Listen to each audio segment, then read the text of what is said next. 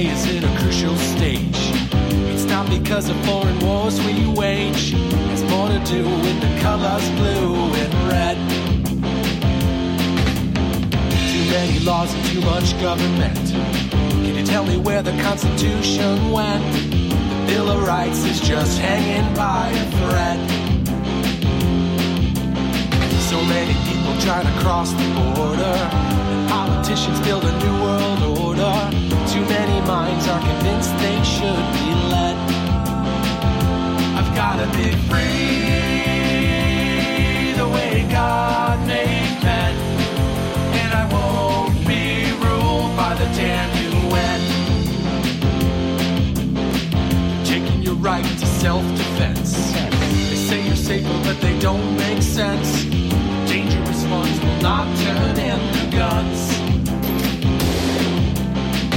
All the unions always ask for more. All we buy is made on foreign shores. Come a day when there'll be real hell to pay. I've gotta be free the way God made men, and I won't be ruled by the damn UN.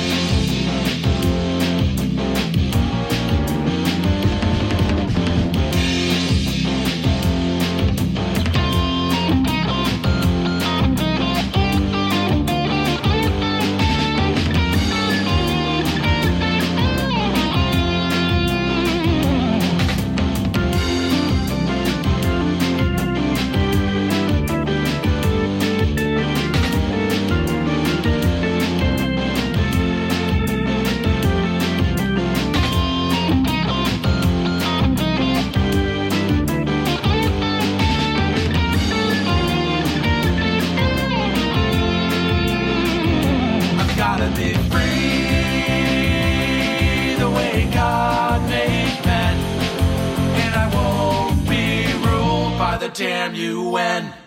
Hello and welcome to today's broadcast of Tap Into the Truth. Hope you're having a fantastic day wherever you are and whatever you may be doing, with all the usual caveats, of course. With you as always, I am your ever so humble and mostly peaceful host, Tim Tap, coming to you from historic Roane County, Tennessee, and so very glad to have you along for the ride. Thank you so very much.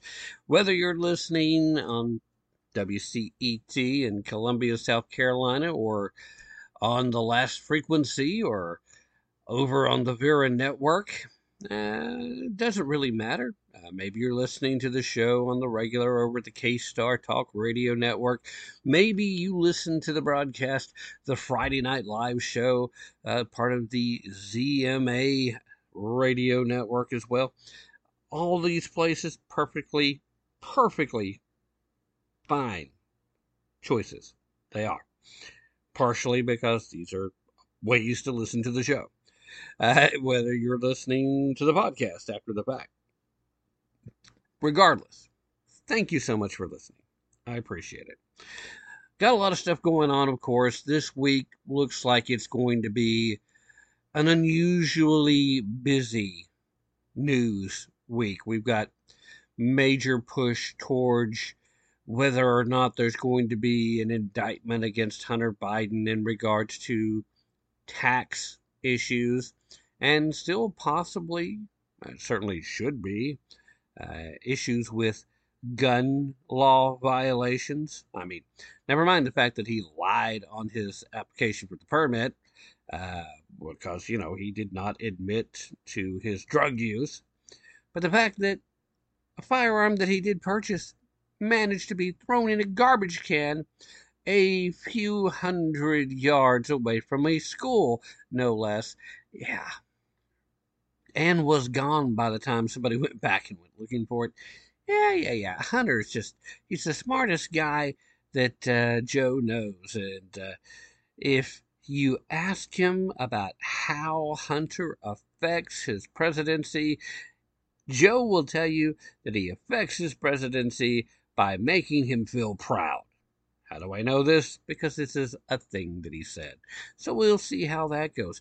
We've got Title 42 about to expire, and we have an invasion on our southern border already taking place, and it looks like they're mounting up and and getting prepared to move forward and make a record-breaking level of impairment as they look to just bum rush our border.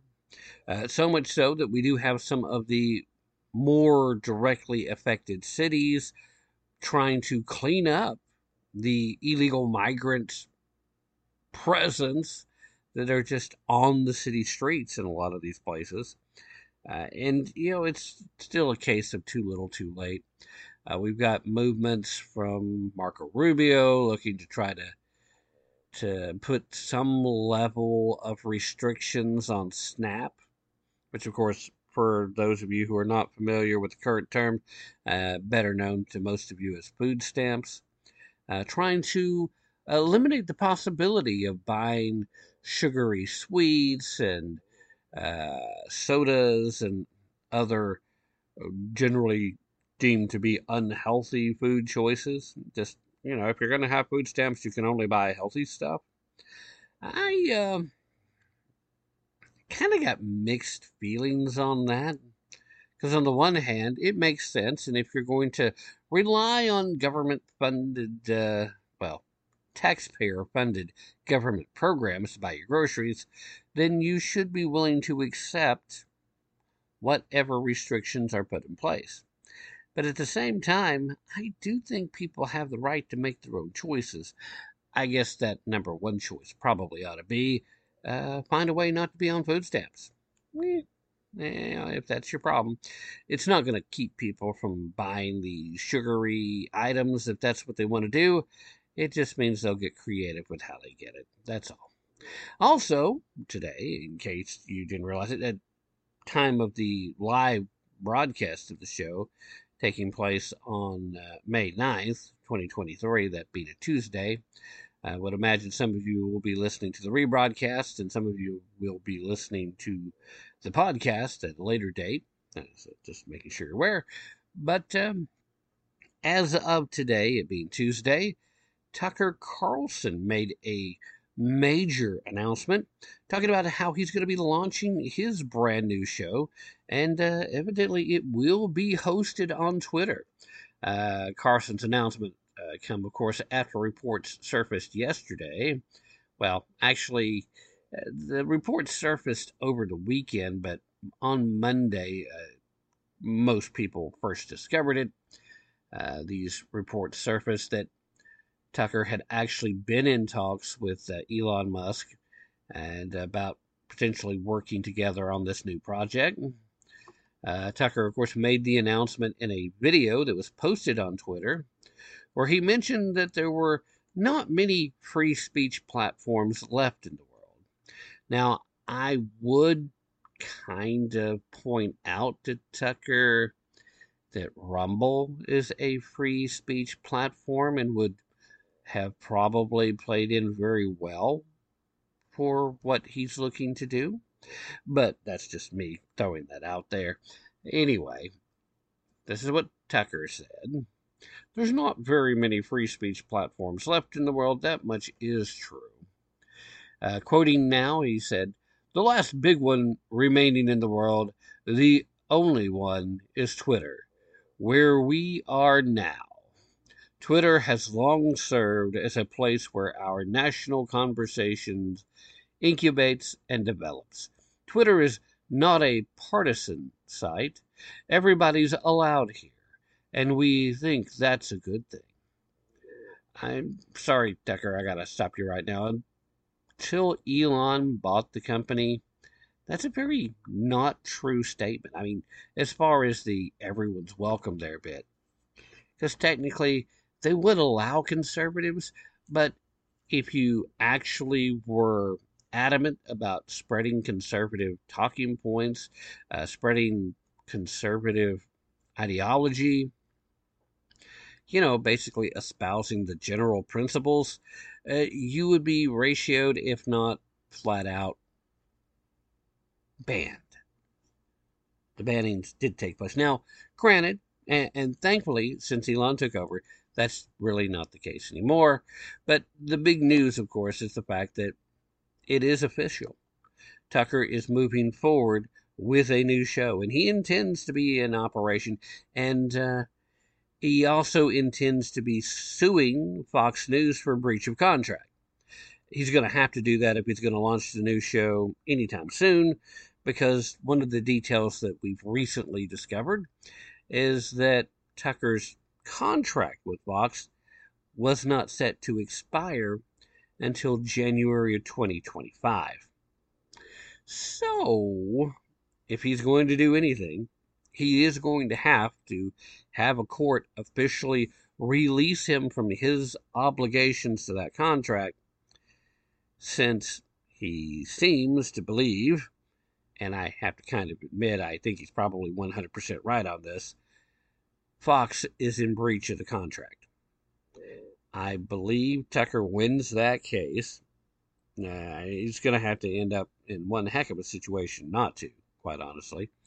And when I say one heck of a situation, I'm talking about being put in front of a judge that is super lefty and hates Tucker and wants to keep him silenced until after the next election cycle, along with a jury that feels the same way.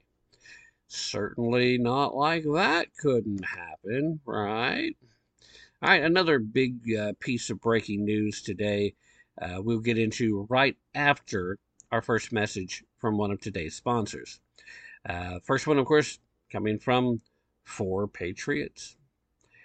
See, here's a shocking true story about our crumbling electrical grid. A surprise blackout. Surprise for the customers of the particular electric company in question. And let's be fair, some people think that these stories are just made up. I've heard people make this assertion. So try this on for size. A Northern California man who was dependent on oxygen supply died shortly after power was cut off by Pacific Gas and Electric Company. Okay? Robert, it's the only name that we're using in the story, but given that I just told you that PG&E was responsible, and that the story, if you were so inclined, actually occurred back in October of 2019. All right, so that's where the actual story comes from. So you can look up Robert's last name if you are industrious enough and care to. Okay, that's all I'm saying. But the power company, in this case, ordered a blackout. Took the customers completely by surprise. What happens led to the death of Robert, a 67-year-old man whose family was left heartbroken, angry, confused, all of the emotions that one could reasonably understand because of what actually happened. You see, some old power lines were at risk of getting knocked over during a high winds event. So the power company in question killed the power to 700,000 homes just in case. Robert happened to be asleep at the time. He was using his oxygen machine. He needed it to help him breathe.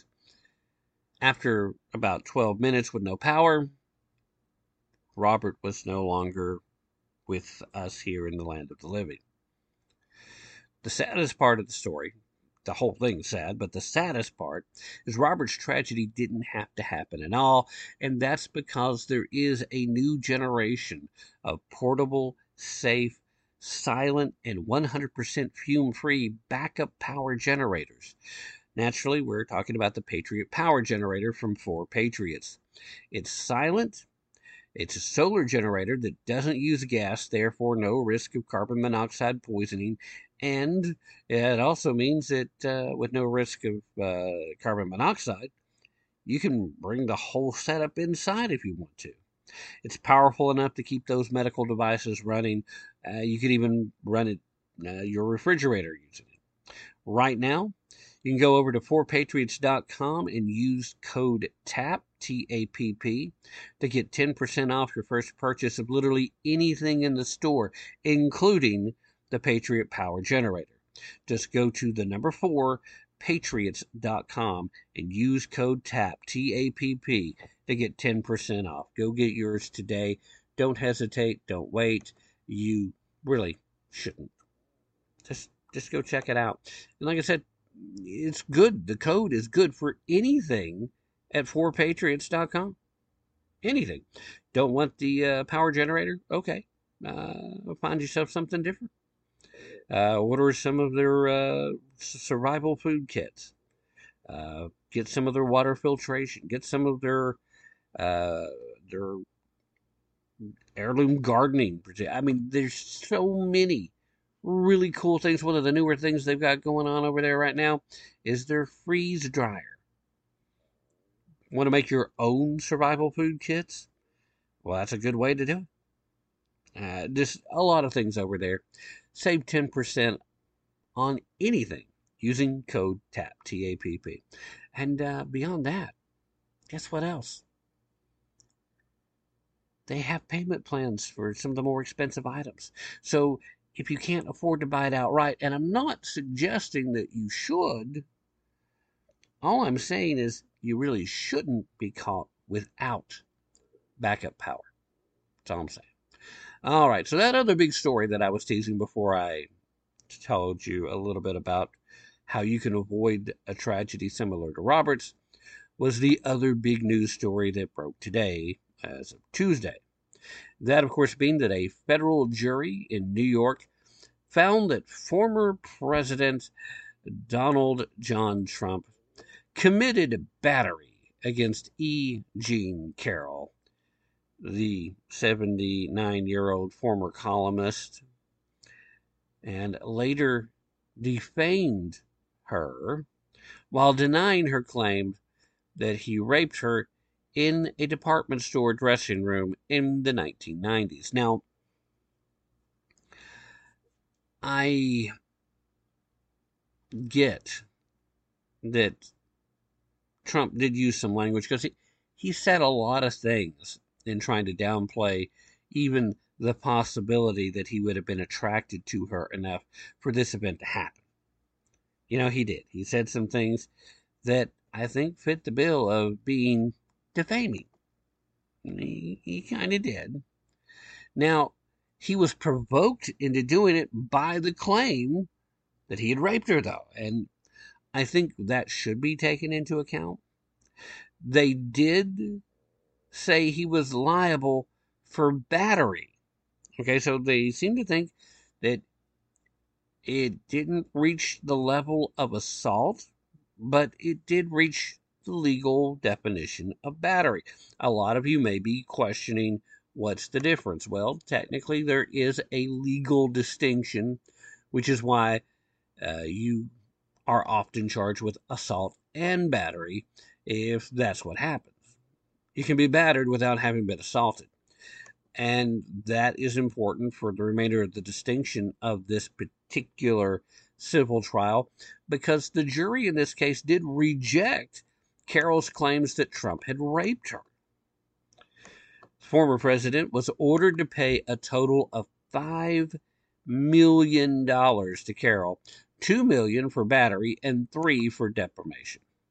Defamation? It's good for $3 million? Well, it is if you're suing Donald John Trump in New York. So the jury of 6 men and 3 women deliberated for a little over 2.5 hours before returning a unanimous verdict. You know, it's never good for the defendant if the jury's not out for very long. And that's especially true in criminal cases. But this civil suit, it's a very different animal. The fact that 2.5 hours of deliberation was all they took makes me think they were probably milking that. This was a New York court, a New York jury. They probably had decided on guilty within the first 5 minutes.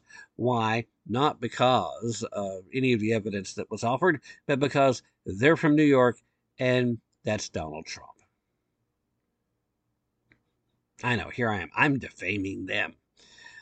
No, I'm not. I'm just making the observation that a jury put together in the city of New York could very easily be so anti-Trump that they wouldn't care what evidence was offered.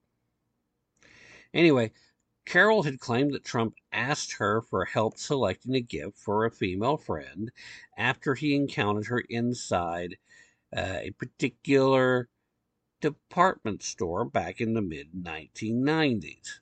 She told the jury that he eventually followed her into a dressing room after he asked her to try some clothes on, and that he then raped her. Now, we've all heard this part of the story. Carol claimed that the event impacted the rest of her life, which is, of course, why she stayed so quiet about it for so long, saying, quote, "It left me unable to ever have a romantic life again."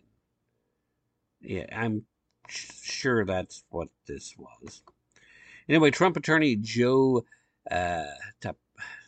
Tacopina, probably mispronouncing the name, sorry, Joe, told the jurors in closing arguments that Carol's claims were not substantiated by the facts of the case. Quoting here, "The facts and evidence made plain here that E. Jean Carroll's story is not worthy of your belief, not even close. Her story, and it's just that, a story, is not true. She was not raped at Bergdorf Goodman's. She was not defamed by being called out on making up that story."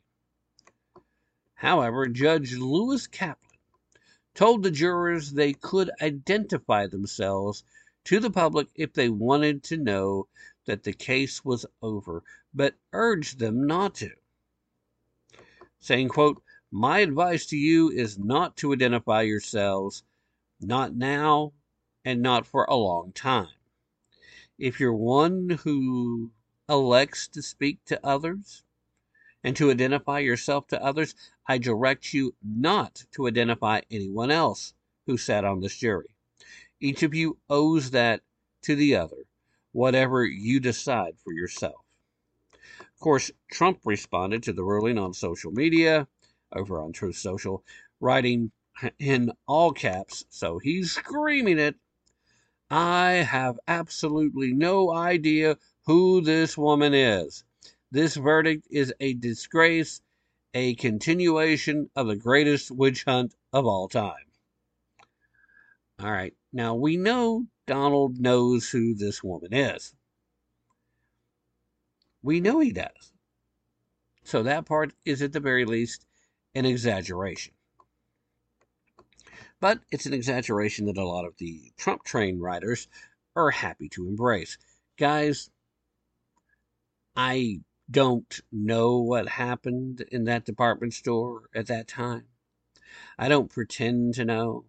I do think that this is a flighty lady who was probably, there's just not a nice way to say it. A flighty lady who is prone to exaggeration at the very least. So it's highly likely and highly believable that Trump did not do the things she accused him of, especially given the timing that she came forward. And the fact that the civil suit is only based strictly on the fact that Donald responded to her accusations, and they referred to that response as being defamation. Like I said, some of the things he said were kind of defamatory, but I think they're justified by virtue of this lady attacking him.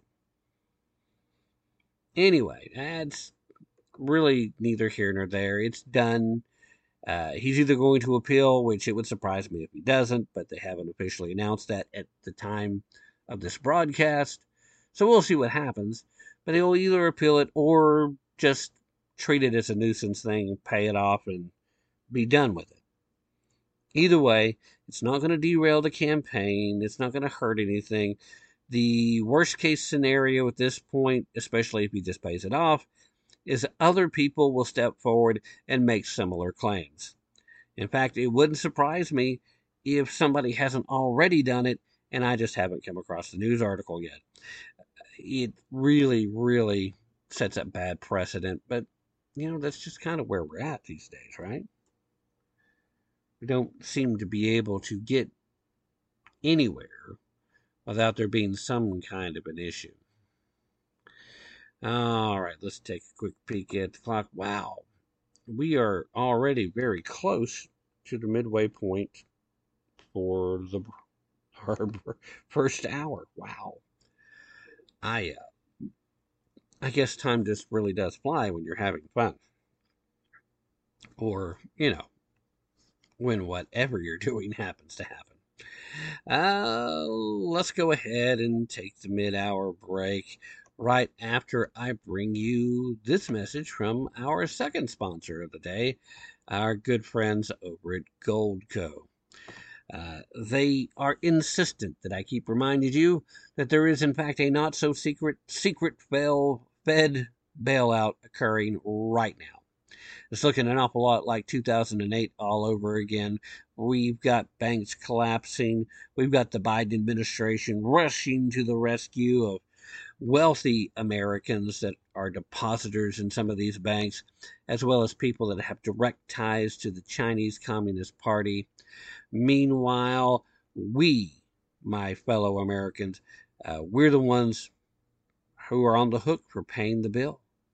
Remember, whatever dollars they send in, they're taxpayer dollars. So those of us that are paying taxes are the ones that are paying for this. Meanwhile, here we are trying desperately to get our bills paid, trying to find ways to keep our gas tanks filled. And these folks, they've got the nerve to not only bail these folks out, but to demand that we keep paying for it. The good news is, though, not that there's a whole lot of good news these days, but the good news in this particular case is you don't have to keep playing their game. You can opt out of that part of the system. You can move your cash into gold and silver or other precious metals, and you can do that right now. In fact, I recommend you do it before it's too late. Go ahead and give our friends over at Gold Co. a call at 855-387-2932.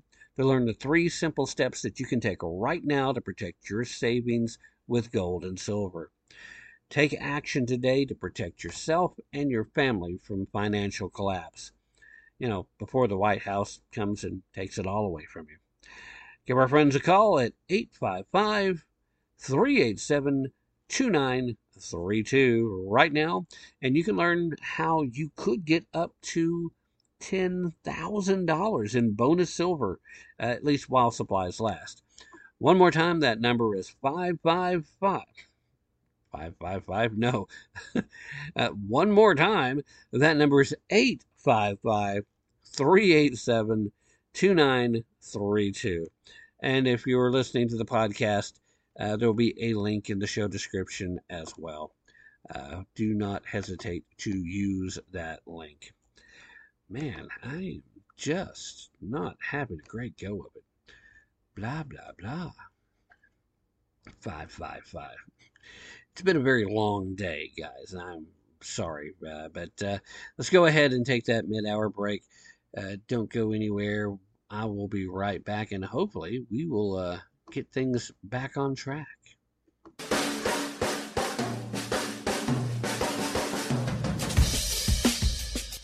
You're listening to Tap Into the Truth.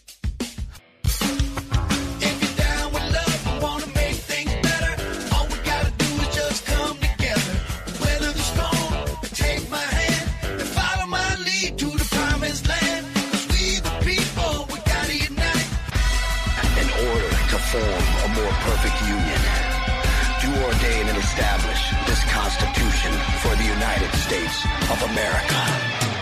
We love you.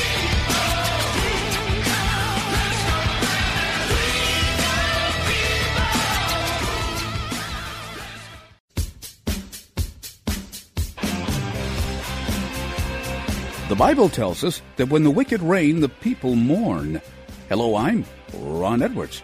On today's page from the Edwards Notebook, I can say that with utmost clarity of mind, soul, and spirit, that the United States, for the most part, though not all, is unfortunately ruled by those who not only tend to lean toward more leftist wicked ideologies, but are themselves the embodiment of evil and are financially and frantically seeking to literally destroy our beloved republic. They were shocked beyond belief how President Trump was able to quickly spearhead numerous positive developments, both domestically and abroad, in less than 4 years, with a fraction of the support he should have received from the Republican Party. Far too many rhinos were more interested in playing footsies and plotting with Democrats to undermine Trump's America First policies. They declared Trump unfit to be president because he did not agree with the Democrat and rhino agenda to make the United States of America unfit to carry on as the leading nation of the world. I believe we can and will overcome this current reign of wickedness. What say you? I'm Ron Edwards. Check out the RonEdwards.com and Constitutional Grounds Coffee. Beanstalk's designed specifically for people who haven't started investing yet, or don't know how to do it, or haven't been trained how to do it, or are worried about investing in the stock market that they've never done before. It's a robo-advisor system that really simplifies the investing process. The challenge we all have is that as you work and you grow in your career, you have to put something aside for yourself when you retire, around 65 years old. And the idea of Beanstalks is to simplify that whole process. In other words, put aside 10% of your salary each week, maybe just $100, and let it go to work in the stock market for you. And what Beanstalk does is basically automate that process for you. Easy to set up. You can transfer directly from your bank account, and it puts it into exchange-traded funds, which are baskets of many stocks, which gives you diversification. That's the whole key. The idea that you can have this done for you weekly or bi-monthly. But the most important thing is to start now and make it so that you are putting something aside for your own retirement. Beanstalks just makes it really simple to do.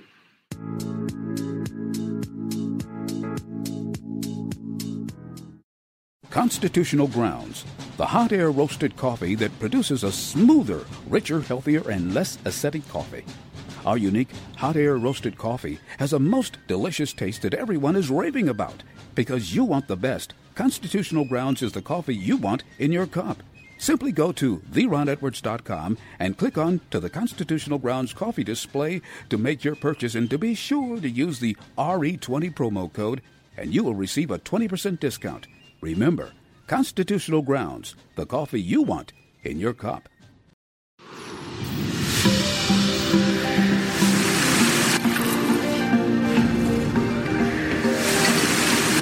Introducing Einstock. Drink, conquer, repeat. Skål. Einstock beer is a globally distributed, award-winning Icelandic craft beer. Einstock is created from the Icelandic water that flows from glaciers through lava fields and delivers some of the purest water on Earth. Knowing that beer is 95% water, we source the first and most vital ingredient from the local springs of a mountain that stands guard over the town of Akureyri, just 60 miles south of the Arctic Circle. Einstock beer is crafted with locally sourced ingredients, and the brewery runs from 100% renewable energy sources, geothermal and hydropower. Einstock has become the #1 craft beer and also the #1 alcohol export from Iceland. Here in the United States, you can find Einstock beer on the shelves at retail chains like ABC Fine Wine and Spirits, Bevmo, Cost Plus World Market, H-E-B in Texas, Kroger, Publix, Target, Total Wine, Trader Joe's, and Whole Foods, just to name a few. So won't you raise a glass and drink, conquer, repeat. Skål. Hi, this is Matt Fitzgibbons at PatriotMusic.com. If you share my passion for the simple but timeless principles that made our republic great and you like rock music, check out my 5 albums and videos on American history at PatriotMusic.com. You say gun control is using both hands. I've gotta be free the way God made man, and I won't be ruled by the damn UN. Look at all the lovely people. Hello, this is Stella Morabito, author of The Weaponization of Loneliness, and you're listening to Tim Tapp and Tap Into the Truth. All the lonely people, where do they all come from? All the lonely people, where do they all belong? All right, ladies and gentlemen, thank you so very much for staying with me through that very brief break. Very glad to have you guys here, and apologies for being a little off to this point, but guess what? We're going to fix that moving forward. Got to step it up, got to turn it on, got to get where you guys are going to be able to enjoy the show. And that doesn't happen if I'm just stumbling and standing tired or sad. It doesn't matter what kind of a day I've had. Bottom line is I'm supposed to be bringing you information and then my opinion. That's what you tune in for. Probably more about the information, more so than my opinion. Sometimes I think it's just so you can hear what a goofball I really am. But anyway, before we get back to the show, I want to bring you one more message from yet our third sponsor on the day. And I really like these guys. They're the newest sponsor to the show, but I really like the product. Now, as a regular listener to Tap Into the Truth, you know that the surest path to becoming a victim of tyranny is to give up your guns. And you know, one of the surest ways to become a victim of crime is to not have your gun with you when you need it. And that's why I want to talk to you a little bit about one of the big mistakes that a lot of us gun owners make when it comes to our holsters. Lots of times we'll go out there and we will find a holster that we think really cool, fits the gun really right, I like the way it looks, and then when we try to wear it, it's just not very comfortable. In fact, it's usually so uncomfortable that we just stop using it. And if you're anything like me, you probably went through that cycle more than one time. I mean, I've probably got about 4 holsters back here that are like, I thought were going to be great. And I really don't want to dig them out again. I've tried to hide them. Now, the problem with that is if you stop carrying your firearm, then when the situation arrives where you have to defend yourself, protect your family, protect your neighbors, your friends, even protecting just your property, well, you're already at a major disadvantage because you don't have your firearm on you. So your quest to stand up and engage in your God-given and constitutionally protected rights, well, it's already failed. And that's a big reason why the Vanish holster, it's quickly becoming one of the most popular holsters in America. It is for good reason. Thousands of their customers are out there saying that they are easily, hands down, the most comfortable holster ever, and that when you get one of the Vanish holsters, you'll never stop carrying. Plus, the holster saves you money too, because it fits roughly 99% of these semi-auto handguns out there. It works without a tactical belt. It lets you carry 2 fully loaded magazines. And best of all, it also lets you carry in multiple positions so that, okay, if it's not comfortable in one position, you can change it and then you'll find a place that it is comfortable. And the best part of all, as a result of listening to Tap Into the Truth, you can get $50 off of your Vanish holster. Just go to www.vnsh.com/TAPP to activate that $50 discount. One more time, that's www.vnsh.com/TAPP. Do it today. Claim your $50 discount. In fact, go ahead, do a little multitasking. Go over there right now, and you can have your order complete before we take our next break. I don't know why you wouldn't go ahead and do that immediately.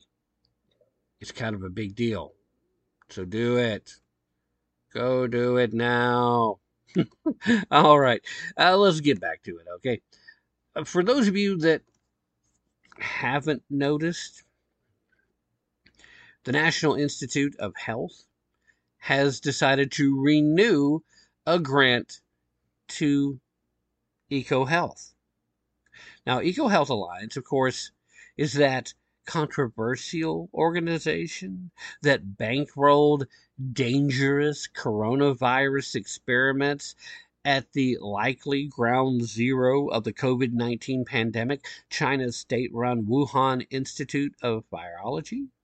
That same EcoHealth Alliance. Those are the guys. Fauci sent them money, and now the National Institute of Health is renewing that grant. They're sending them more U.S. taxpayer dollars to do with as they will. Now, of course, this particular move comes despite protests from experts and watchdogs and lawmakers, as well as the damning reports from the HHS Office of Inspector General that cast the EHA in a particularly unfavorable light. That's putting it very diplomatically, by the way. The EcoHealth Alliance, still run by British zoologist Peter Danzig, announced Monday of this week that it would once again be meeting with bat coronaviruses on the American taxpayer dime. So they're going to be meddling with these bat coronaviruses. Still doing gain-of-function research. It's just they changed the definition so they don't have to call it that anymore. They're going to be doing this using our money, guys. Now, according to the EHA, the objectives of the new NIH and National Institute of Allergy and Infectious Disease funding projects are as follows.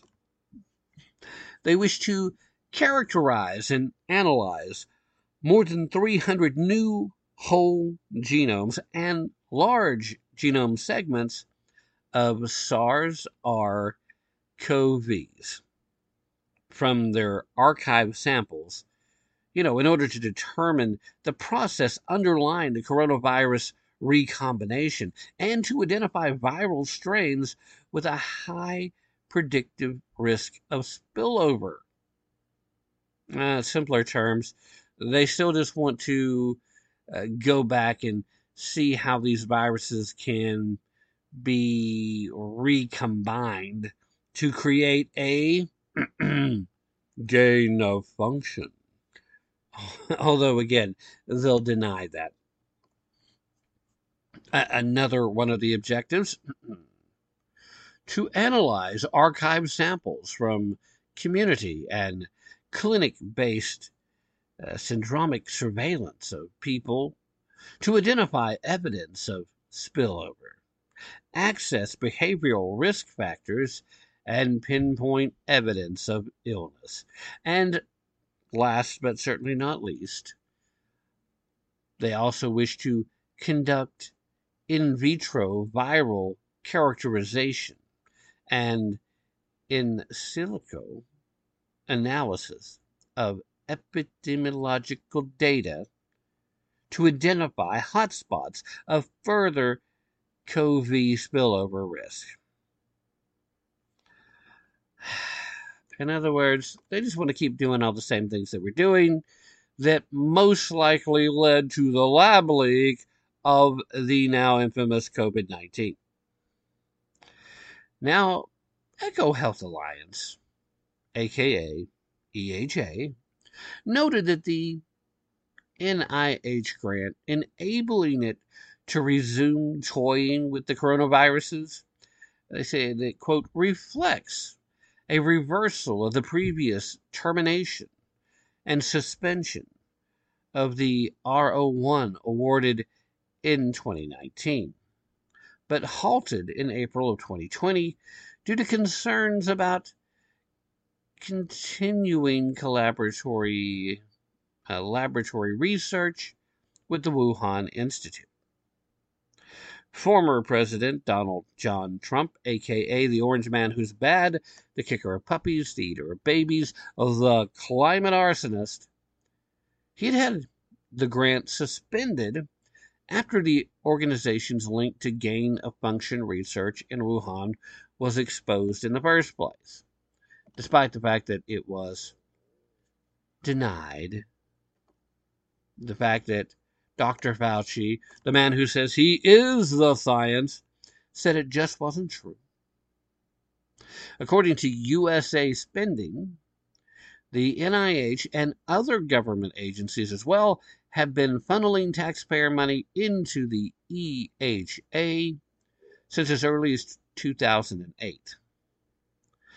According to reports from The Blaze, they have detailed how EcoHealth has, in turn, used American grant money to fund dangerous gain-of-function research, executed in part by foreign entities, on coronaviruses at the Wuhan Institute.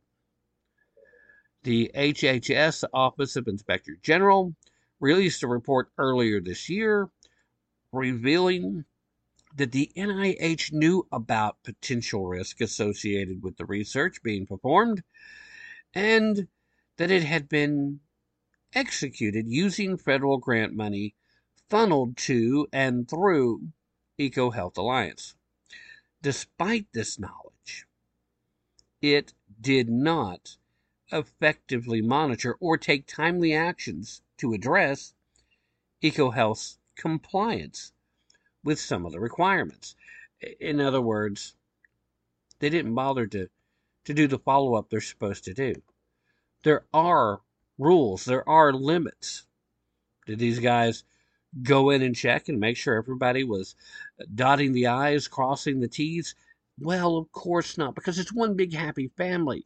And they're ignoring the fact, completely ignoring the fact, that when you work with the Wuhan Institute, not only are you putting your coronavirus research and your gain-of-function research of who knows what else into a place where it's not going to be particularly well regulated, so you can skirt any laws against it here in the United States or in any of our territories, but it also has this strange added advantage of giving potential bioweapons to the Chinese Communist Party.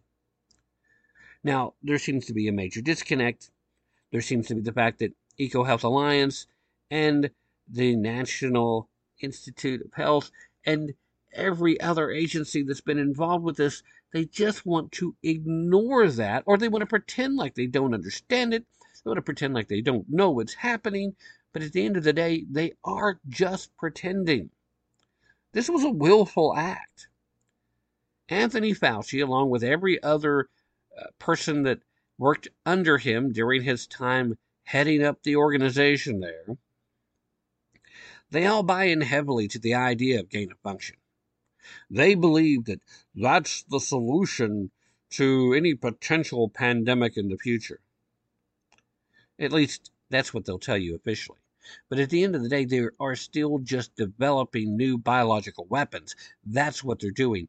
Yeah, by controlling that, you do have your best bet at being able to come up with the solution, the countermeasure, the cure, if you will, at least a viable treatment.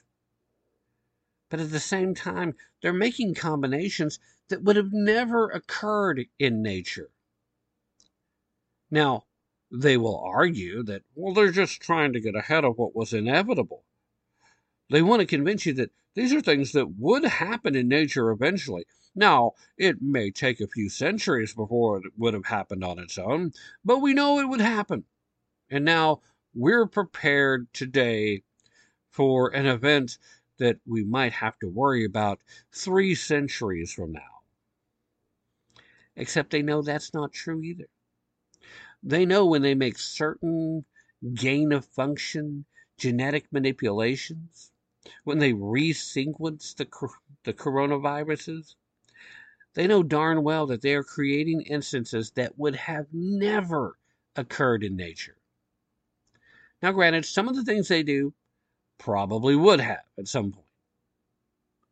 But a lot of what they do are things that the interaction of animals prohibit the possibility. But yeah, we're not supposed to know that. We're not supposed to recognize that. We're not supposed to point it out to the smartest people in the room, or so they think. We're not supposed to stand up for ourselves. We're not supposed to apply common sense. We're not supposed to question when our betters decide that they're going to start sending this money to these people again. Why are they sending the money to these people? Well, because it's just part of the deal, right? I mean, that's it. It's the same reason why we're all in Ukraine. There are people who stand to profit. And it doesn't matter who else gets hurt in the process. It doesn't matter how many innocent people get caught in the crosshairs. It doesn't matter what terrible new diseases are unleashed unto the world. All that matters is they get to continue to honor the deal. They get to continue to be profitable. And thanks largely to taxpayer funding at the front end. I don't understand how we end up at this place. But this is the place that we're at. It's shameful. It's ridiculous. But it's not unexpected. We see this kind of behavior over and over again as long as a Democrat is in charge. And things seem to be far worse when Joseph Robinette Biden Jr. is the guy who's supposed to be in charge, because he's not capable of minding the store. He's not physically or mentally prepared to meet the rigors required to hold the people that are supposed to be working for him accountable to his vision. He doesn't even have his own vision anymore. Everything he spouts is all platitudes and an effort to placate the far left base, whereas the majority of the party is not that extreme. In fact, the majority of the party is ready to move on to someone other than Joe Biden because they recognize him for what he is: a placeholder, a front man, a guy who they can occasionally trot out for a couple of sentences and then they have to reel him back in, send him somewhere else, offer him some ice cream to get him to show up somewhere, and just keep spouting the talking points, Joe. That's all you have to remember. Keep spouting the false information, the disinformation. Keep spouting the fake statistics that we just completely made up, or that isn't completely made up but is completely taken out of context. Keep talking about the fact that you've reduced the debt when in fact all you've done is add to it. Now maybe he meant he reduced the deficit, but that also was still a lie, so it doesn't matter which one he meant. It's a lie, it's a lie, it's a lie. And so here we are. What good can come of this? I mean, that should be the question. And that's a question that somebody should be answering. What is it that makes EcoHealth Alliance worthy of this grant? What is it that makes the National Institute of Health decide that EcoHealth is a place that we should continue to send money to? What is the basis? What is the rationale? Is anybody asking that question, especially anybody in Congress? Because it's time for some oversight here, guys. It's time to find out exactly what it is that the National Institutes of Health deems so valuable about the work being done by Eco Health Alliance. I want to know, is Eco Health Alliance really doing good work? Can you point to what this good work is? Can you make an argument? Can you stand up and actually defend this decision? I mean, you literally have watchdog outfits, you've got lawmakers, you have experts in the field taking one look at what these folks have done, largely due to their relationship with the Wuhan Institute, and they are at the very least engaging in a reckless behavior. Absolutely reckless. Absolutely dangerous. And can we afford another outbreak? Can we afford another pandemic? Can we afford another artificial shutdown? I mean, I, for one, would like to see us do well. I'd like to see us do better. I'd like to see the dollar last a little longer, i.e. inflation going down. I would like to see governmental policies that are good for the economy and good for the American people. I wouldn't even mind having to say one or two good things about the Biden administration if he would just freaking do something right.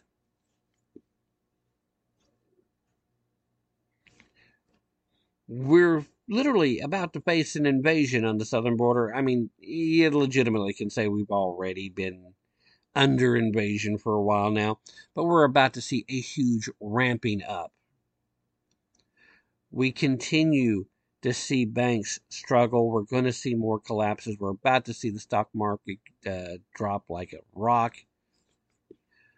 We have no doubt whatsoever that the debt ceiling situation, the Democrats almost need a default so they can try to hide their economic failures to this point, and still they'll have the nerve to try and blame it on the Republicans. Well, they're not going to do anything but, try to put a gun to the heads of the American people, at least according to Janet Yellen. But we talked about that Sunday. She was out hitting the Sunday talk shows saying Republicans are trying to negotiate with a gun to the heads of the American people. It's like, no. Actually, I would say Joe Biden is trying to ignore the fact that the Republicans wants to institute some semblance of the notion that there should be some fiscal responsibility. Not like it goes very far. It's not a very strong bill. It's not a lot of cuts. But realistically, given the fact that the Democrats still control Senate, it's not like they could go hard. It's not like they could reinstitute actual fiscal responsibility. But it is hard for Joe Biden to tell the American people that he's on top of it, he's working hard to do it, when the Republicans are passing bills about the border and about the debt ceiling. And these are bills that are said to be dead on arrival at the Senate, and that even if they did pass the Senate, would be vetoed. When he says that, and he says he's not going to negotiate, looks to me like the Republicans are trying, and he's the one refusing to advance the ball. All right, let's reset the hour, and, we've got some more topics to get to. Don't go anywhere. We'll be right back.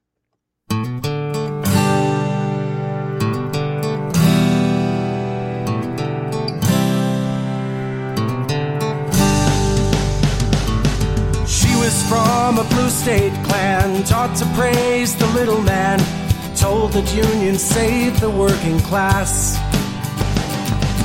He was raised a red state son, to love the flag and own a gun, warned about the greed within the mass.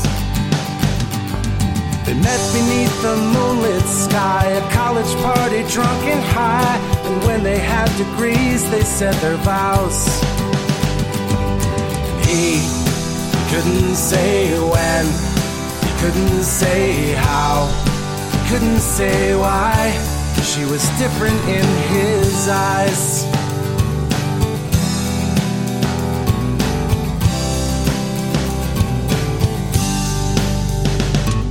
They built careers and had a kid, tried to live like their parents did, but both their parties taxed them close to death. They learned to hate the public schools, watch TV making fools, while trial lawyers looted what was left. She couldn't say when, she couldn't say how, she couldn't say why. He was different in her eyes. Saw them years ago, a happy little cabin in the west. They homeschooled on their farm, making so much more from so much less.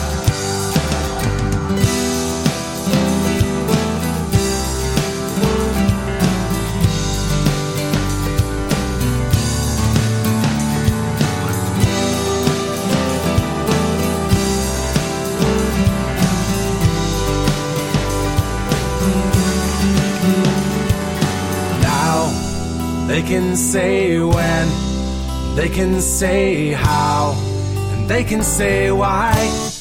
They're different in your eyes.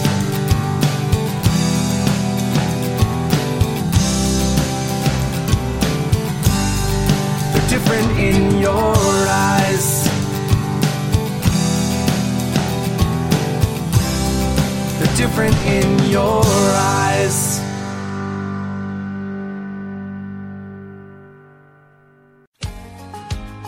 Hey y'all, this is Derek Johnson. You can find me at DerekJohnsonCountry.com. And you're listening to Tim Tap and Tapping to the Truth. She's hair pulled back in a camo cap with a catfish on the line. She's an evening gown night on the town, candlelight and wine. She's shy, she's bold, she's like a nice cold fireball whiskey shot.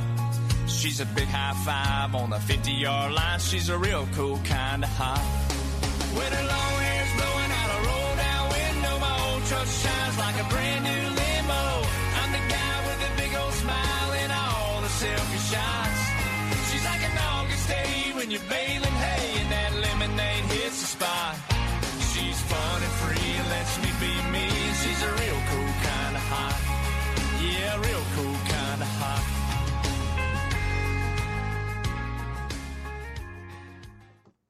All right, ladies and gentlemen, we are now diving headlong into hour number 2 of today's broadcast. Thank you so much for being here. I greatly appreciate it. Before we get into any of the upcoming remaining stories that we're going to talk about today, I want to take a moment to tell you a little bit about this For Patriots sidekick. I'm still working on running down the initial charge.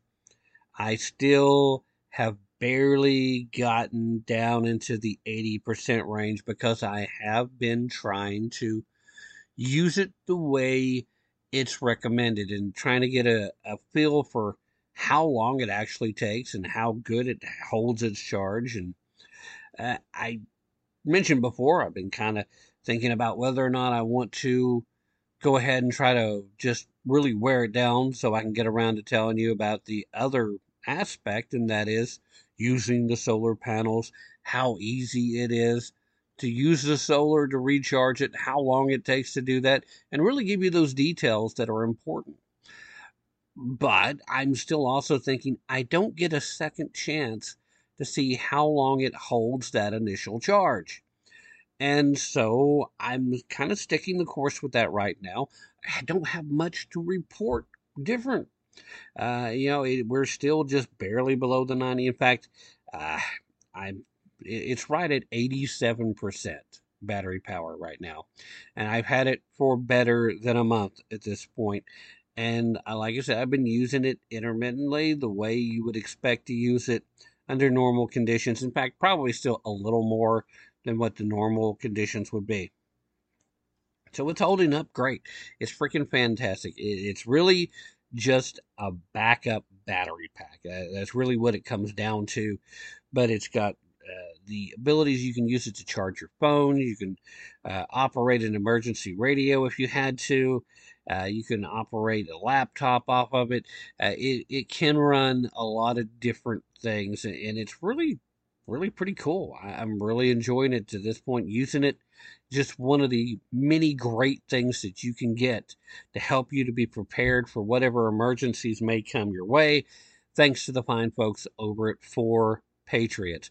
So what I would do right now is once again remind you that you can go over to 4patriots.com right now and literally order anything in the store. That would include the Sidekick. It also would include the Patriot Power Generator. It would include some of their survival food kits. And, that's the great thing about anything in the store. It means literally everything on the website. You can get 10% off just by using the code TAPP, TAPP, as you check out. 10% off is a pretty good deal. And obviously, the more you purchase, the more you're going to save. That's the way percentages work. But, it's really kind of cool. I'm really digging it. So, again, that's the number 4, patriots.com. Use code TAPP, TAPP, at checkout. Get yourself 10% off literally anything in the store, including the Sidekick, the survival food, or even one of the Patriot Power Generators. Just check it all out. That's the good thing. Excuse me. Okay, so in case you haven't noticed, it really would appear that the White House is in full-blown panic mode, but they're trying to downplay it. They're trying to act as if they're not. Which, that's politics 101, right? The more you're panicked, the less you can show it. Never let them see you sweat. That kind of idea. But they are clearly in panic mode. And a big tell is the fact that they are now starting to exclude certain media outlets from the pressers. In case you had not heard, it would appear that the New York Post has finally went a step too far when it comes to Joe Biden. Now, apparently, Joe Biden has never been very fond of the New York Post. Maybe, just maybe, that aversion to the news outlet is due to the extensive coverage of Hunter Biden and his shady foreign business dealings.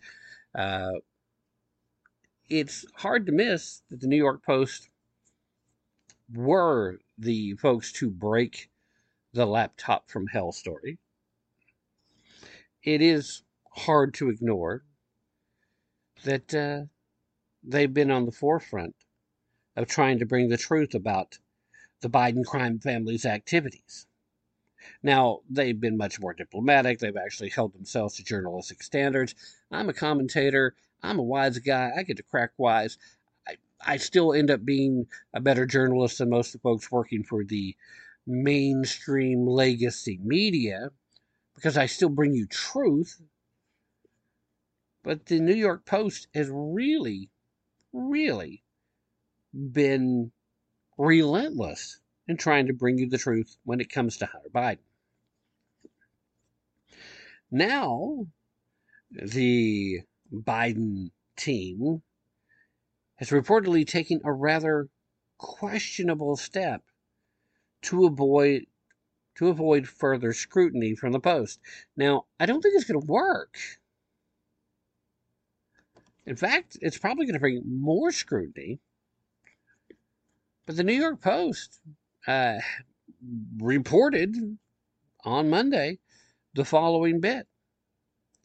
Quoting here, the White House press office barred the New York Post from attending President Biden's only daytime public event Monday as federal prosecutors near a decision on criminally charging first son Hunter Biden for tax fraud and other crimes. The Post has closely covered Biden's own links to Hunter's foreign dealings and first reported in October of 2020 on files from the first son's abandoned laptop linking Joe Biden to business relationships in China and Ukraine. Now, the important part here is the fact that the White House press office did not extend the usual press credentials. They said, sorry, no, we're not going to let you in. Now, this exclusion from the event comes while there's this ongoing restrictions on press access implemented by Biden's press staff with no explanation provided for the criteria that's being used to select reporters for large presidential events. To put it simply, the White House continues to go to great lengths to control how the press reports on this administration. This is still part of the greater concerted effort that requires reporters to submit their questions in advance, to submit to having their pictures taken so that Joe can get his little cheat card so he can recognize a face and call on them and hopefully not get too tongue-tied in the effort to answer the questions that, of course, he has the answers to right in front of him. Still not a guarantee.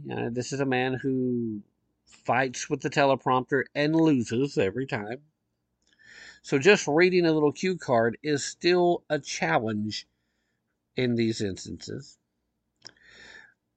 But to exclude a news outlet because they have the unmitigated gall, because they have the audacity to, actually ask a question, to ask a question that might not be comfortable, to ask questions that might actually serve the purpose of informing the American people of things they might need to know. This gets you banned now. Now, not that they're criticizing the press, and not that they're trying to interfere with the rights of the press to, do the press. We're just not going to let everybody in. If you're going to ask us tough questions, we're just going to say you don't get to ask any questions. We're just not going to let you be here. Problem? Too bad. We don't really care. All right, so the editor over at the Post, Kelly Jane Torrance, Kelly called the move absolutely outrageous. I tend to agree. She, of course, posted that on Twitter. Now, Hunter Biden's legal team recently met with the Justice Department lawyers, signaling a potential final step before a charging decision in the long-running investigation into his activities that began all the way back in 2018. This also according to the Post's reporting. President Biden, who declined to take reporters' questions on Friday, falsely claimed he would hold a major news conference. This comes as congressional Republicans issued a subpoena for an FBI file containing an allegation that he accepted bribes. The White House did not respond to inquiries regarding the Post exclusion, and the press staff has been screening reporters for more than 2 years at large indoor events, setting a troubling precedent for press access. The Post exclusion from President Biden's event follows a pattern of limited press access implemented by the White House. The Biden administration has previously cited a lack of space as an excuse to pre-screen reporters allowed into large presidential events, despite calls from journalists to end the ambiguous process. The criteria for selecting reporters remains undisclosed, and press officials have refused to provide explanations, so we can't get answers. The folks that are heading up the White House press corps, they're not answering to the leaders of the White House Correspondents Association. Seems like there should be some communication there. I mean, maybe I'm misunderstanding something here. Maybe there's some legitimate reason. Maybe this isn't just a blatant effort to hide from someone who's willing to actually ask a question. Maybe there's more to it. Nah. No, that's really all it is. And they really, really don't like the press. They don't like the New York Post. They really, really used to hate Fox News. They don't seem to hate Fox quite as much anymore. They still don't like a certain young reporter by the name of Ducey very much. But other than that, they seem to be warming up to Fox quite nicely. Almost as if there's something going on over there. But, again, just spitballing. Now, these folks will not give an explanation to the White House Correspondents Association as to what the criteria happens to be. And this, of course, has prompted allegations that the administration is attempting to control press briefings by excluding the few reporters that might actually ask Biden tough questions. I don't think there's any doubt that that's obviously what's going on. The White House did not provide a response to the Post inquiries regarding the exclusion from the event, and the press staff has recently formalized a process to revoke press badges, further restricting journalist access. Now, this is starting to sound a lot like what the press went nuts over when a certain Jim Acosta got into it with a certain Donald Trump during a press conference just a few short years ago. An incident that led to, for a single event, Jim Acosta having his White House press credentials being revoked. Granted, they turned around and reinstated him almost immediately. I don't think he even missed a briefing. He might have missed one. But if I remember correctly, I think he pretty much had it reinstated before the next actual press conference. So it's not like that affected anything. But you heard nothing but screams of bloody murder from all of the mainstream legacy media. Trump is a threat to democracy. Well, he's not a threat to democracy. We don't have a democracy. We have a constitutionally federated republic. Just happen to embrace certain democratic values within the system, have incorporated the idea of the citizens getting to vote and have that voice count.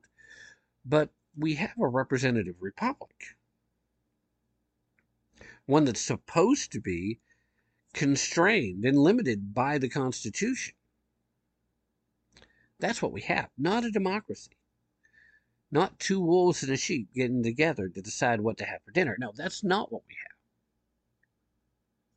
So the White House didn't provide the response. They didn't answer the Post inquiries as to why the Post was being excluded from the event.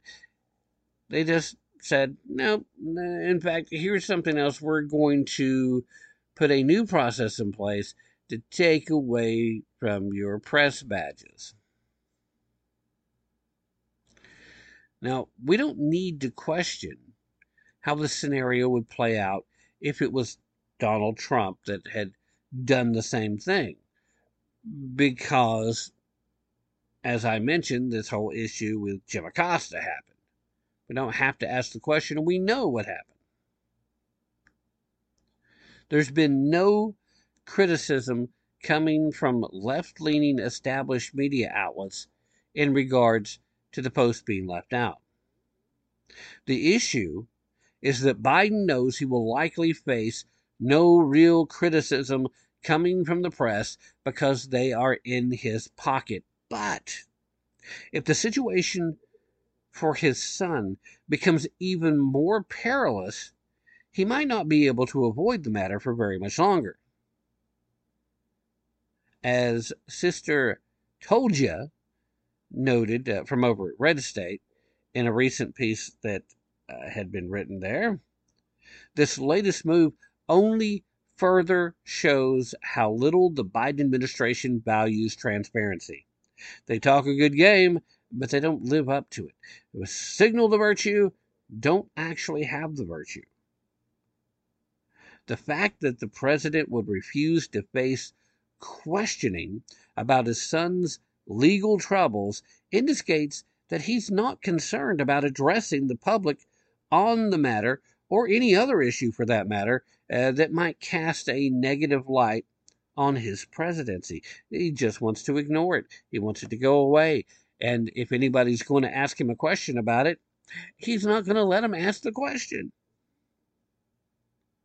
I mean, it's pretty obvious. Being that he's seeking a second term, that he wants to be president again, he is likely trying to avoid anything that might place his campaign in jeopardy.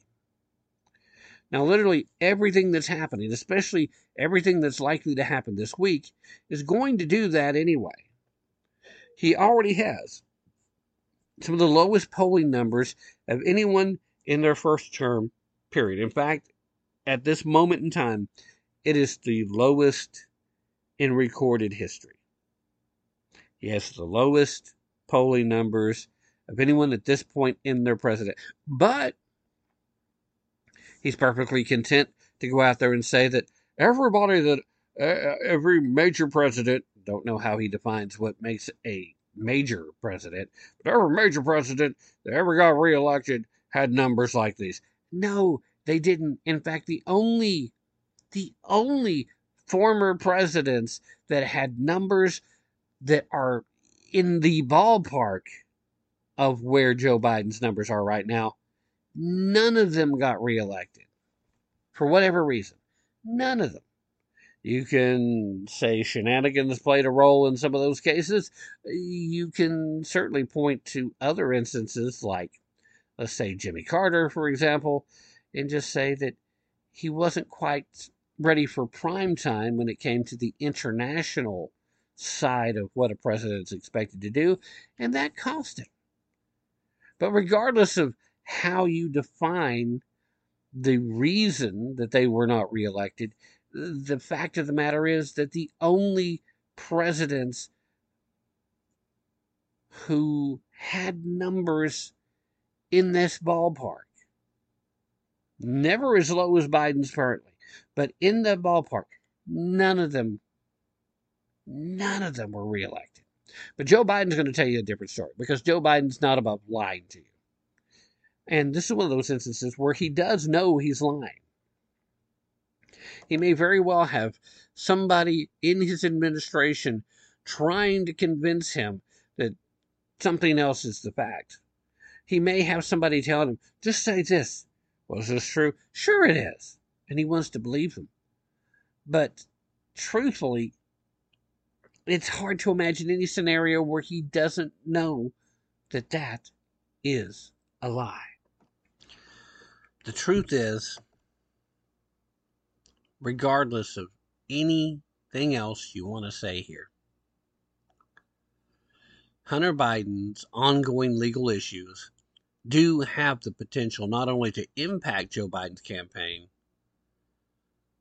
but it could completely derail it, especially if these recent allegations about him just accepting bribes turns out to be true.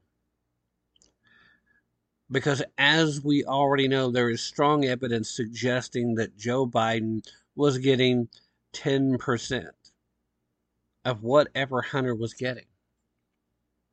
There's strong evidence that's supposed to be unveiled for us on Wednesday, coming from the House Investigative Committee that's looking into this particular situation. In fact, over the weekend, we had Republican leadership demanding the Department of Justice not indict Hunter before Wednesday, because Wednesday is when they're supposed to lay out their big case. And evidently, there's strong evidence that Joe Biden is implicated in a lot of this stuff. Hunter Biden's activities and any legal implications involved to those activities can create negative public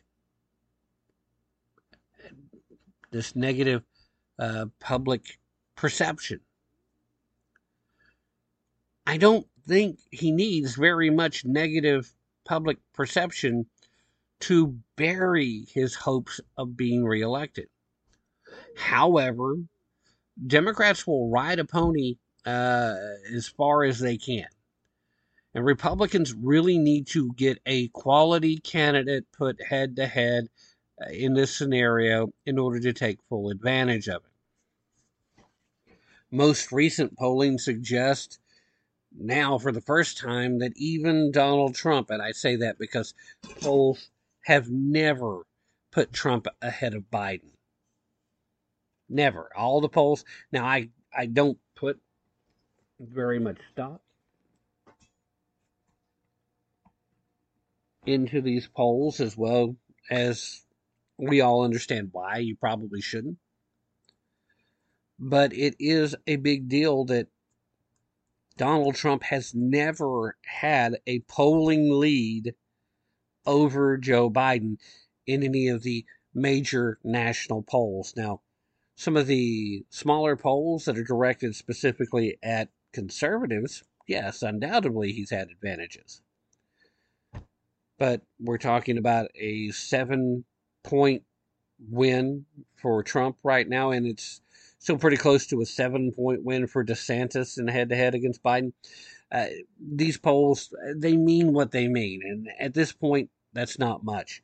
We can't get overexcited about that kind of thing. We have to maintain our objectivity, and we have to stay focused. There's work to be done. But if Hunter Biden is charged with crimes like tax fraud, and he's got some gun charges that he probably should be facing, it's going to further fuel criticism, and it's also going to further push allegations of corruption within the Biden family. You're going to see the mainstream legacy media forced to report it. They're not going to want to, but they're going to have to. And part of the reason why they're going to have to is because they're going to have to get fully on board with replacing Biden on the ticket. He can't be allowed to be the candidate if it becomes painfully obvious to the entirety of the American people exactly how criminal this family is. Exactly how Joe Biden has enriched himself and his family by peddling the influence he's had by virtue of being a long-serving senator, then the vice president of the United States, and now supposedly the president of the United States. Now, opponents may very well seize on the issue in an effort to undermine Joe Biden's credibility, to portray his presidency as tainted. The public's perception of this president's handling of his son's legal situation and any potential involvement could impact their trust in his leadership. Now understand, when I say this, I'm talking about the leftists. I'm talking about the people that currently are defending Joe Biden. I'm talking about the people that actually did vote for Joe Biden. The people that honestly believe that Joe Biden, even in his quasi only slightly higher than vegetative state, is so much better than that guy we had before.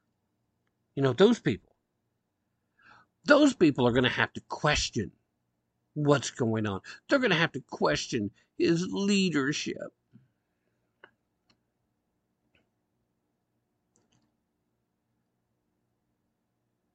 Joe Biden's America Last agenda is destroying the country. Everything he does turns to crap. Everything. There's no doubt. He clearly falls short in every metric that matters. Joseph Robinette Biden Jr. never had any business ever becoming President of the United States. And now we see an occasion where even the most left of the left-wing mainstream legacy media is going to be unable to provide cover any further. Let's see what happens. Tomorrow, based on the time of the live broadcast, tomorrow's Wednesday. Tomorrow we're supposed to get this case unfurled. We'll see what happens. We'll see what gets said. We'll see what gets done. I, for one, know what I'm hoping for, but I also know I have no realistic expectations that these things happen as they should. Part of the reason why is because Democrats continue to buy votes. They continue to shore up support from the usual suspects by virtue of taking U.S. taxpayer dollars and putting it in places they should not be. A really good example of that is the not-so-secret Fed bailout that's happening right now. It's looking an awful lot like 2008 all over again, only far, far worse. We see banks collapsing. We see executives taking huge bonuses, and the White House is running to their rescue while regular people like you and me are struggling. We're having a hard time paying our bills. We can't fill up our gas tanks. And the Biden administration has the nerve to bail out the wealthiest of wealthy Americans and people with direct ties to the Chinese Communist Party. They do that again, and guess who's paying for it? Yes, that's right, ladies and gentlemen, you and me. We're the ones. We get stuck with that bill. Government doesn't have any money of its own. It takes it from us. But the good news here, at least some good news here, you don't have to play their particular game anymore. You can opt out of at least that part of the system by moving your cash into gold and silver now before it's too late. Call Gold Co. right now. Give a call at 855-387-2932 to learn the 3 simple steps that you can take right now to protect your savings with gold and silver and other precious metals as well. Take action today. Protect yourself and your family from financial collapse. Call 855-387-2932 right now and learn how you could get up to $10,000 in bonus silver while supplies last. One more time, give our friends at Gold Co. a call. That number is 855-387-2932. Call them today. You really should. You'll be sorry if you don't. All right, let's take the mid-hour break, and when we get back, we'll be going down the home stretch. Don't go anywhere. I'll be right back.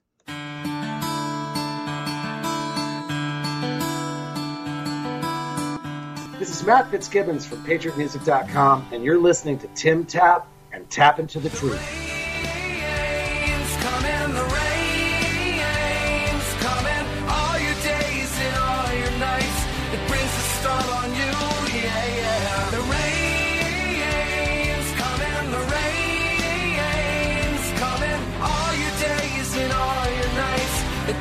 Storm on you because the rain's coming, the rain's coming. All your days and all your nights, it brings the storm on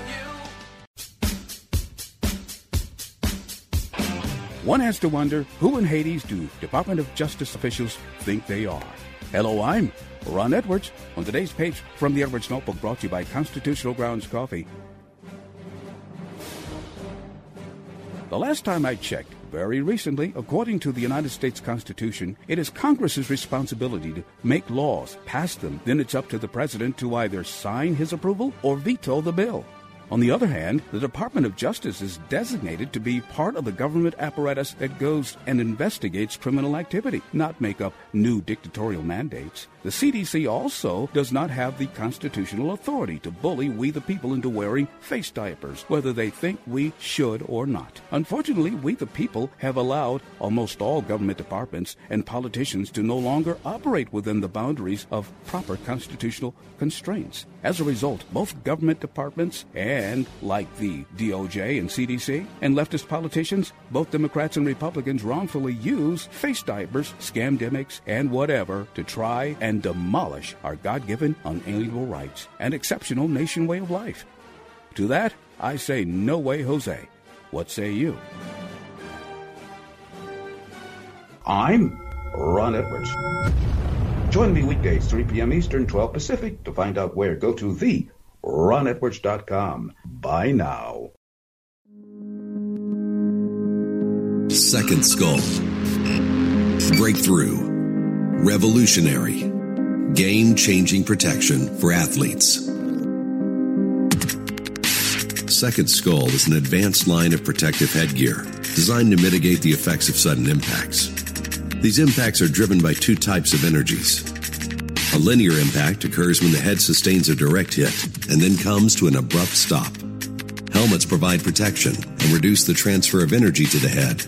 Here, our protective skull cap provides additional impact protection through its impact absorption technology. A rotational impact occurs when the head is impacted at an angle before coming to a quick stop.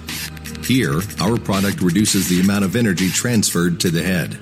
Helmets provide protection to dissipate some of the rotational forces. The second skull cap provides additional rotational energy benefits by redirecting impact energy. Second Skull provides an independent layer between the head and the helmet.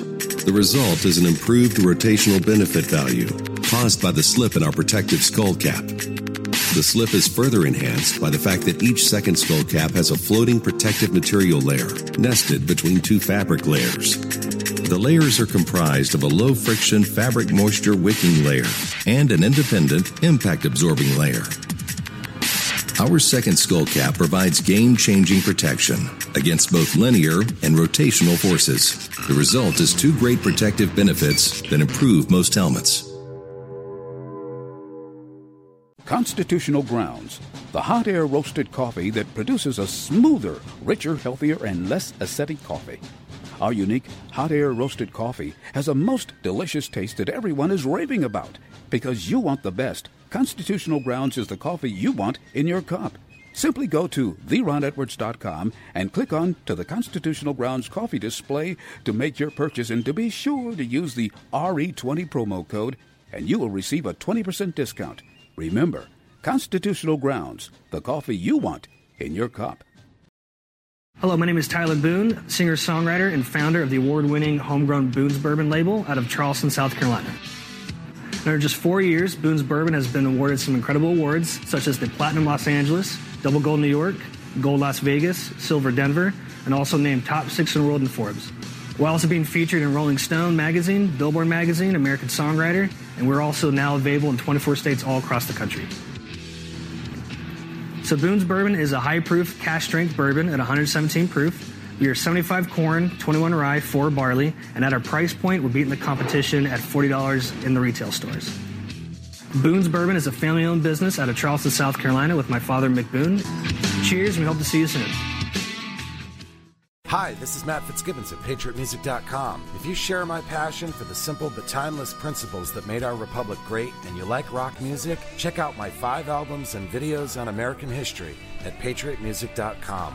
You say gun control is using both hands. I've gotta be free the way God made man, and I won't be ruled by the damn UN. This is Gordon Knight with Deep Six Diaries. You're listening to Tim Tapp and Tap Into the Truth. She is liberty, and she comes to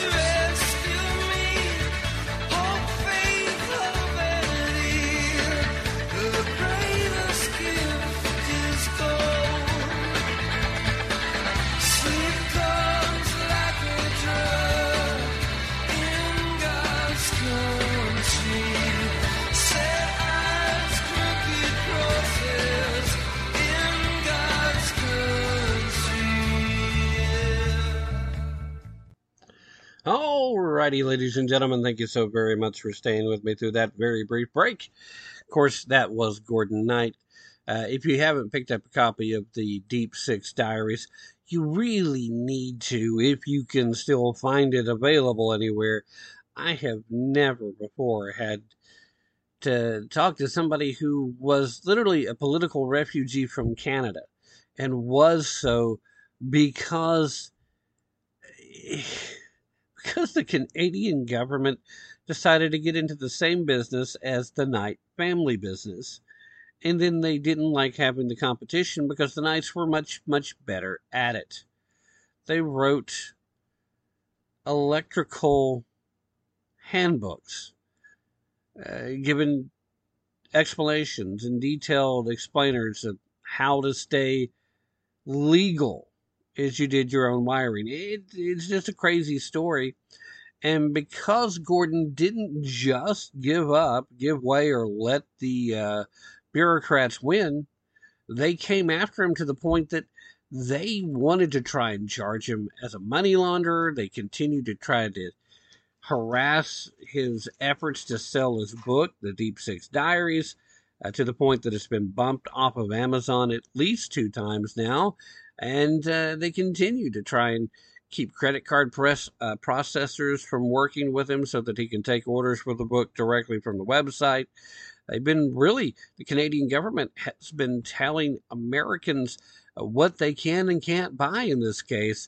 You cannot buy a copy of the Deep Six Diaries because it actually tells the truth about what they're doing in Canada to their citizens. And Gordon Knight is far from the only person that's in this situation, but he's an honest-to-goodness political refugee in the United States seeking asylum from Canada.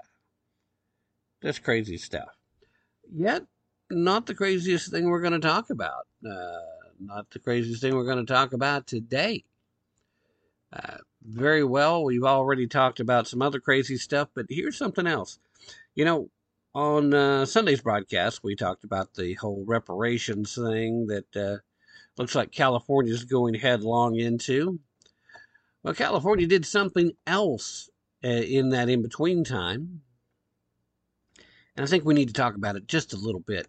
See, California's launched a new hotline for state residents to call in order to report hate acts.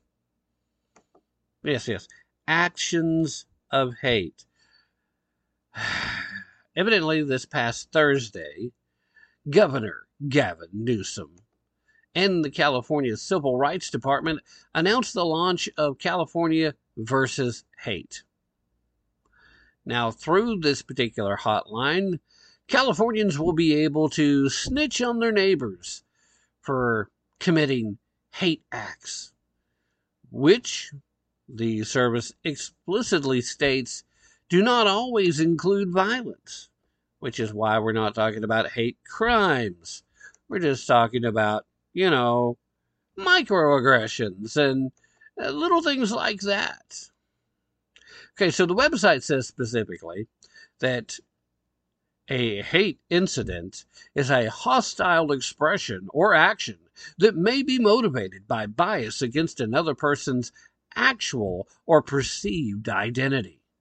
Identity politics? I say it ain't so.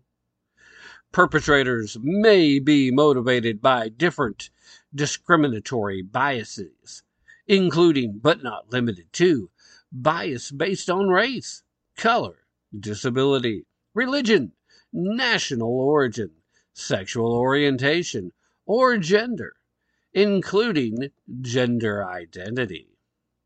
Some examples of hate incidents, according to the website, of course, are refusing service, derogatory name-calling, and bullying. Okay, so let me get this straight. You literally want somebody to call a hotline if somebody calls you a name?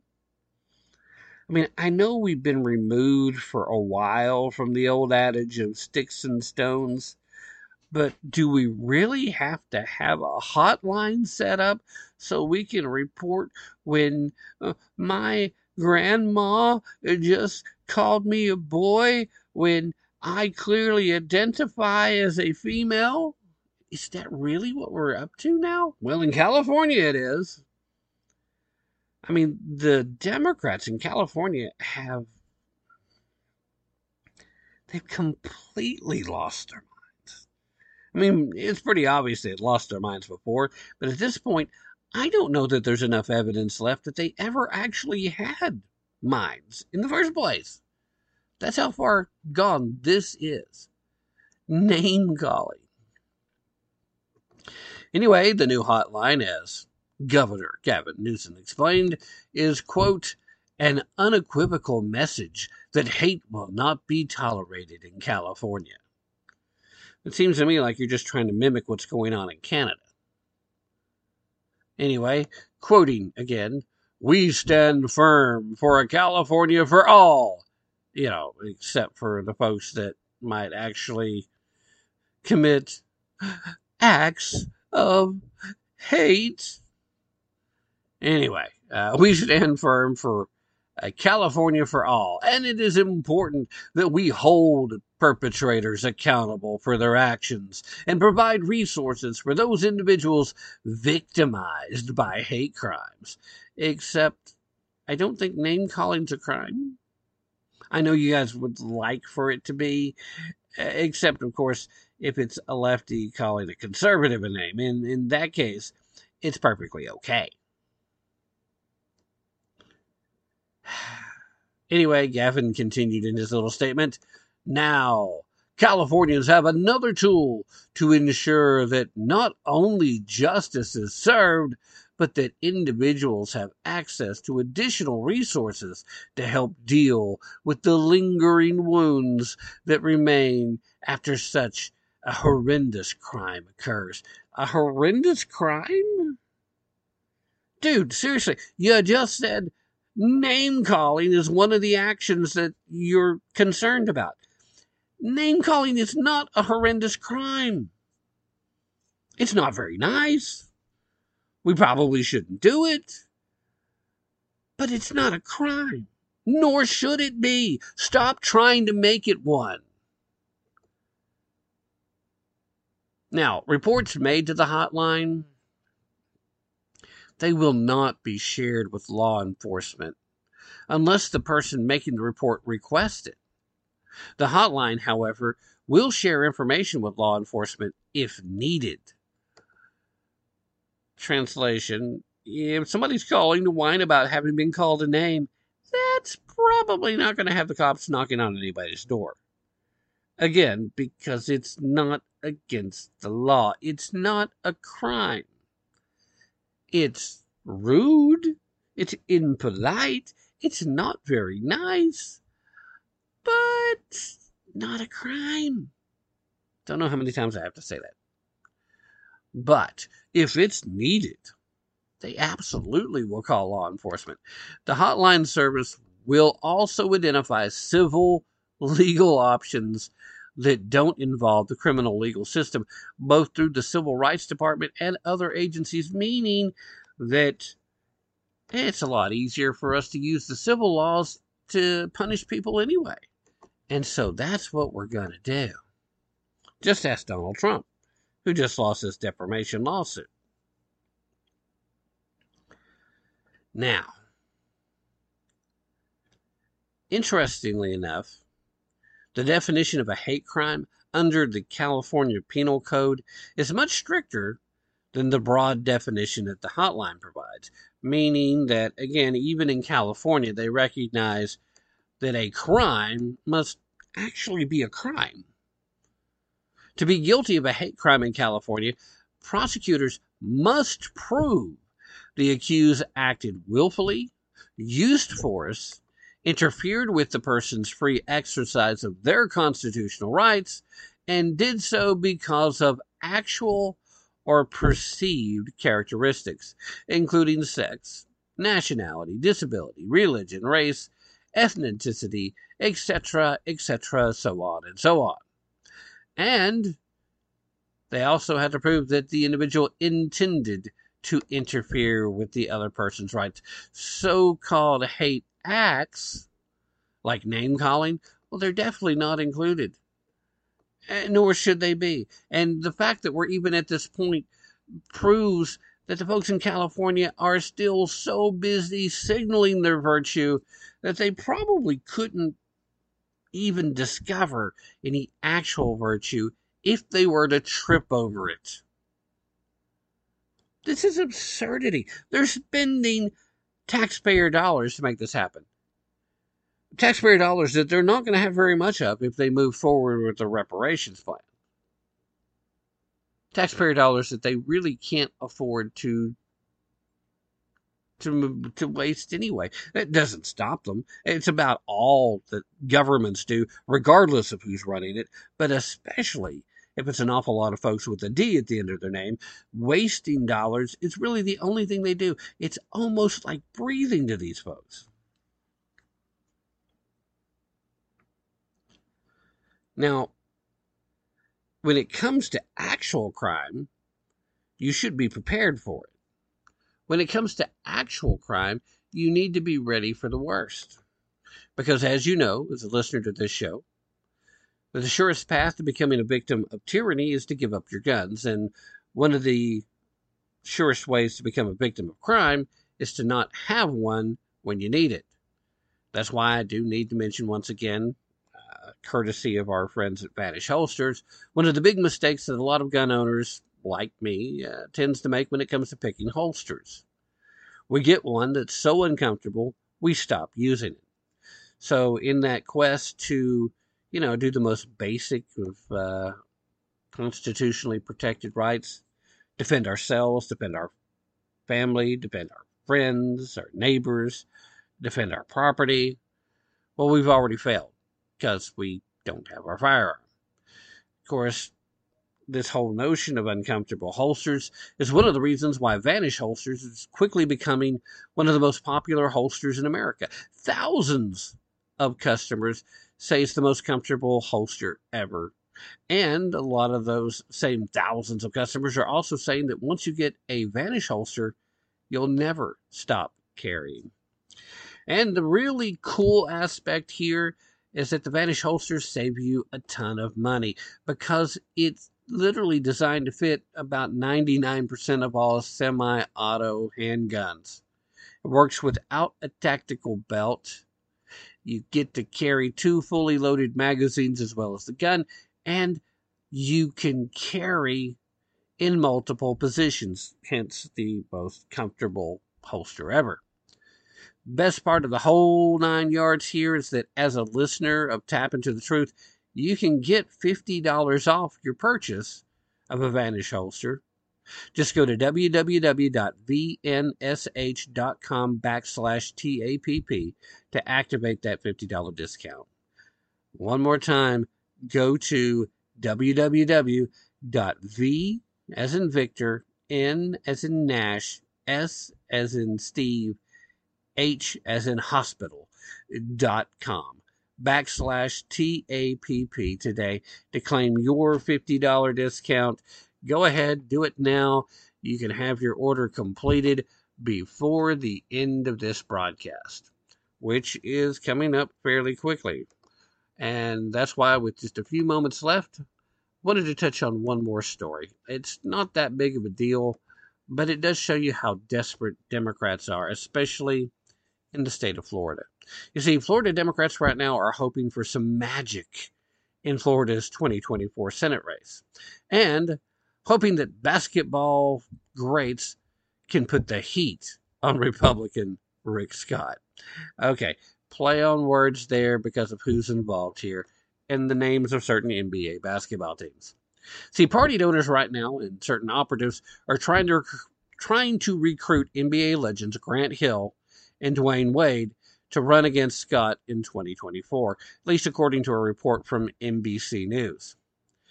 Hill, who starred for the Orlando Magic back in the 2000s, and Wade spent nearly all of his playing career with the Miami Heat, including 3 championship runs with the team.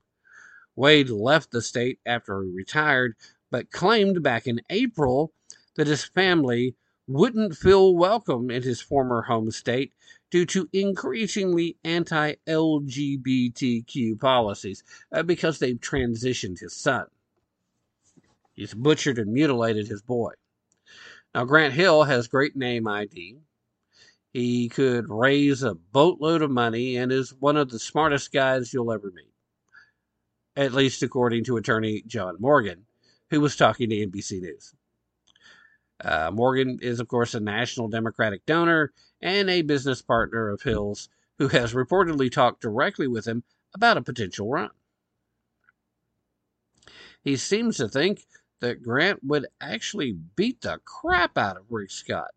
I think you might overestimate his chances, but it would be an interesting run. Morgan also brought up the prospect of two other Democratic activists saying that he's not sure that it's his time, but it would be great. He's competitive. I think he sees LeBron James as a billionaire and Magic Johnson almost a billionaire, and he gets his competitive juices flowing. I'm not sure he's done with business. Hence the reason he doesn't necessarily think he can get there. Now, I want to keep going back to Dwayne Wade. I think Grant Hill actually would be a good choice for the Democrats. I just would prefer that he not get involved. But when it comes to Dwayne Wade, he has since made statements that not only would he not feel welcome in his home state of Florida anymore, but then later, and without being fact-checked, he said that it's these new policies are the reason why he left Florida. Except that he left Florida well before Ron DeSantis became governor. So none of these policies that he's pointing out has anything to do with the reasons why he left. If he was to move back and reestablish residency and make a run, I think Dwayne is probably delusional enough to make that run. I actually think Grant Hill would be much more realistic a chance of winning. I don't think Dwayne Wade gets that W in that situation. But regardless, the fact that they seem to think that they can cash in on NBA stars really tells you where they're at in the Democratic Party in the state of Florida right now. I'd say keep grasping for straws. With Ron DeSantis in charge down there, the state of Florida just continues to get more and more red. Good luck, Democrats. Good luck. You're going to need it. And by the way, I don't really mean it. You do not deserve to win, and I hope that you don't. All right, that's going to have to be it for tonight. Thank you so very much for being here to the end. As always, I appreciate it all the way through. Remember, don't take my word for it. Definitely don't take their word for it. Be prepared to put in some effort, and most importantly, use your brain. At least if you really want to tap into the truth. I'm out. This is Tim Tapp. Let's go, Brandon. Hey. Let's go, Brandon. Hey. Let's go. Let's go. Hey. Let's go, Brandon. Let's go, Brandon. You know what they say, ho? Let's go, Brandon.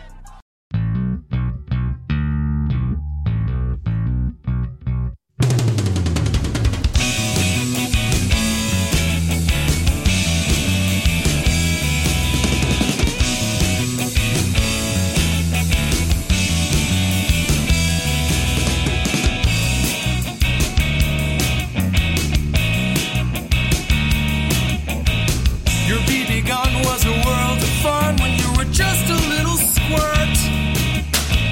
You learned the rules of defensive tools so that no one would get hurt. You learned to breathe and you learned to squeeze till your aim was always true. You made the rite of passage, man, with your first real 22.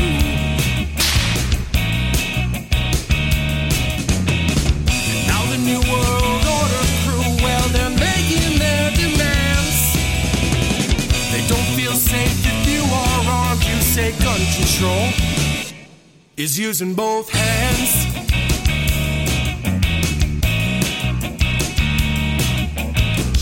Founders knew the Second Amendment was the final one to keep, to hold our other rights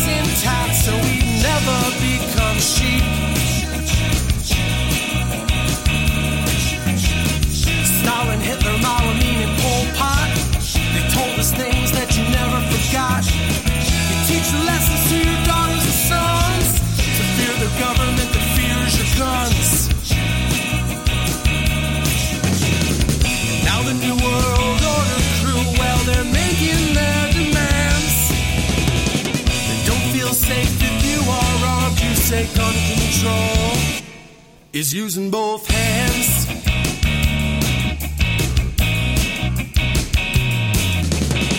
Well, I prefer the 308 to the tiny 223. It gives me more than 1,000 yards to protect my family.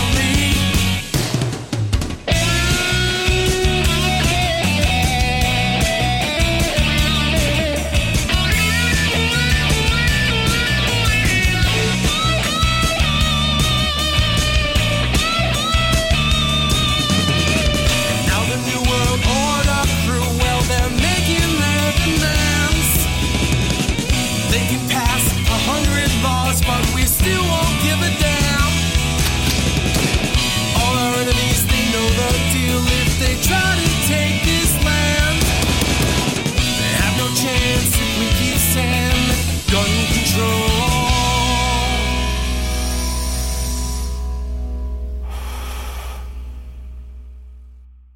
is using both hands.